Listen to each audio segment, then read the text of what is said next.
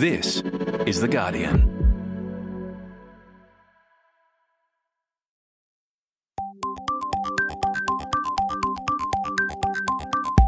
Hi, this is Guardian Australia Reads. I'm Jane Lee. Every week we ask Guardian Australia's editors what their favourite articles are, and then we read them aloud for you. 20 years ago, 2 men were struck by an avalanche in New Zealand. One of these men survived, but the other didn't. Now, the mountain has given up some of its secrets.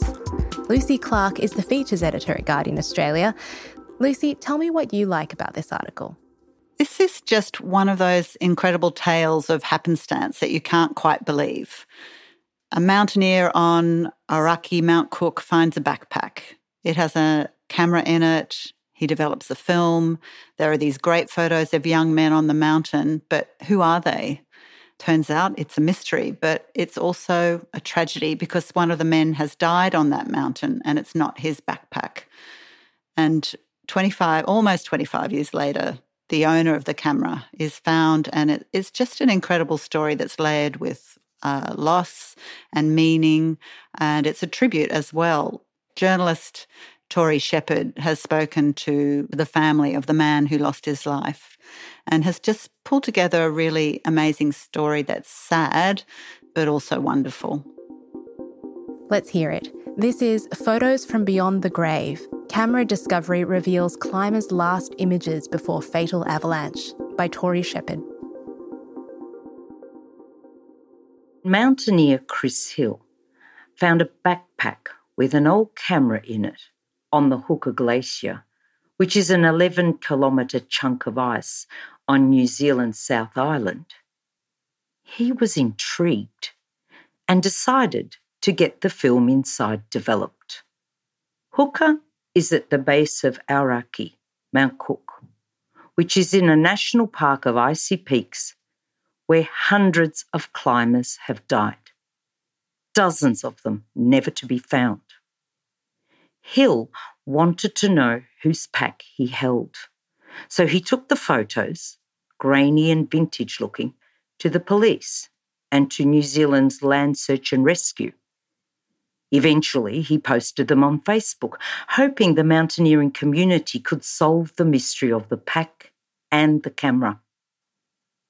The photos were shared, and finally, the mystery was solved. The mountain had given up one of its many secrets. One of the men in the photos, with a big grin and long wavy hair, turned out to be 29-year-old Steve Robinson. The pictures were taken in 1997, just before he was killed and buried by an avalanche. 24 years ago, Robinson and his friend Richard Stiles were having a breather on the side of the mountain when an enormous block of ice crashed into the snow and set off an avalanche. Stiles leaped out of the way and survived, but could see no sign of Robinson or his backpack until he recently saw those pictures on Facebook. It was a Saturday night. Stiles is now a doctor in the Australian town of Lithgow. He says it was discombobulating. In an unexpected way, it brought me back to a part of my life that I thought I had settled away. Stiles and Robinson had lots of pretty serious adventures together. But Stiles says this was the one trip both my wife and my mother had a premonition about. My wife wanted me to bail on it. Not that he believes in premonitions, but he did later hear it was going to be warmer than expected, and they were predicting some instability. Stiles says Robinson has remained a potent presence in his life as a beautiful man, an amazing man, a kind man, a talented man, a man full of smiles. He has been thinking about their story coming back to life in a way. He says, there's something about a moment that was captured on film and then buried for a quarter of a century and then randomly come across, and then through careful attention and a bit of luck, the story was unravelled and again came to life. He talks about the power of adventuring, of making life and death decisions in the moment on a mountain, and concludes that he and Steve made the right decisions on that fateful climb. He says, "We did need to traverse right underneath a band of ice cliffs on our descent, but we were doing it during the safest part of the day when the sun had not softened the ice. It was one of the more horrible feelings that I've had, to have to turn around and walk away from that avalanche, knowing that a dear friend was no longer with me, in fact buried underneath some massive ice boulders that somehow I'd escaped." The phone call also to tell his mother that he was no longer with us was pretty awful. I remember the silence at the end of the phone.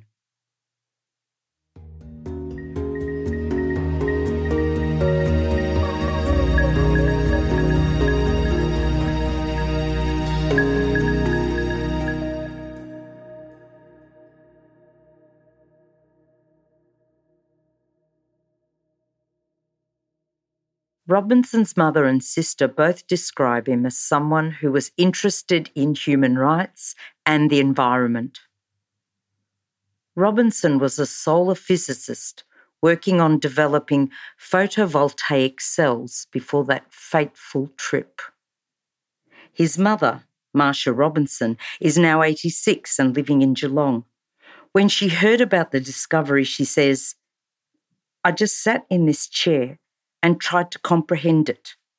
He was a child that was fair, that was interested in human rights, who helped the underdog. He would step back and watch before jumping in." His older sister, Chris Shizer, says it's been a strange roller coaster of emotion seeing the pictures from the past. She says anything that comes to you once someone has passed, that comes to you from beyond the grave, it's a wonderful new bit of them. At the same time, I'm thinking, oh my God, that'll have been taken the day before he died, and he'd have had no idea.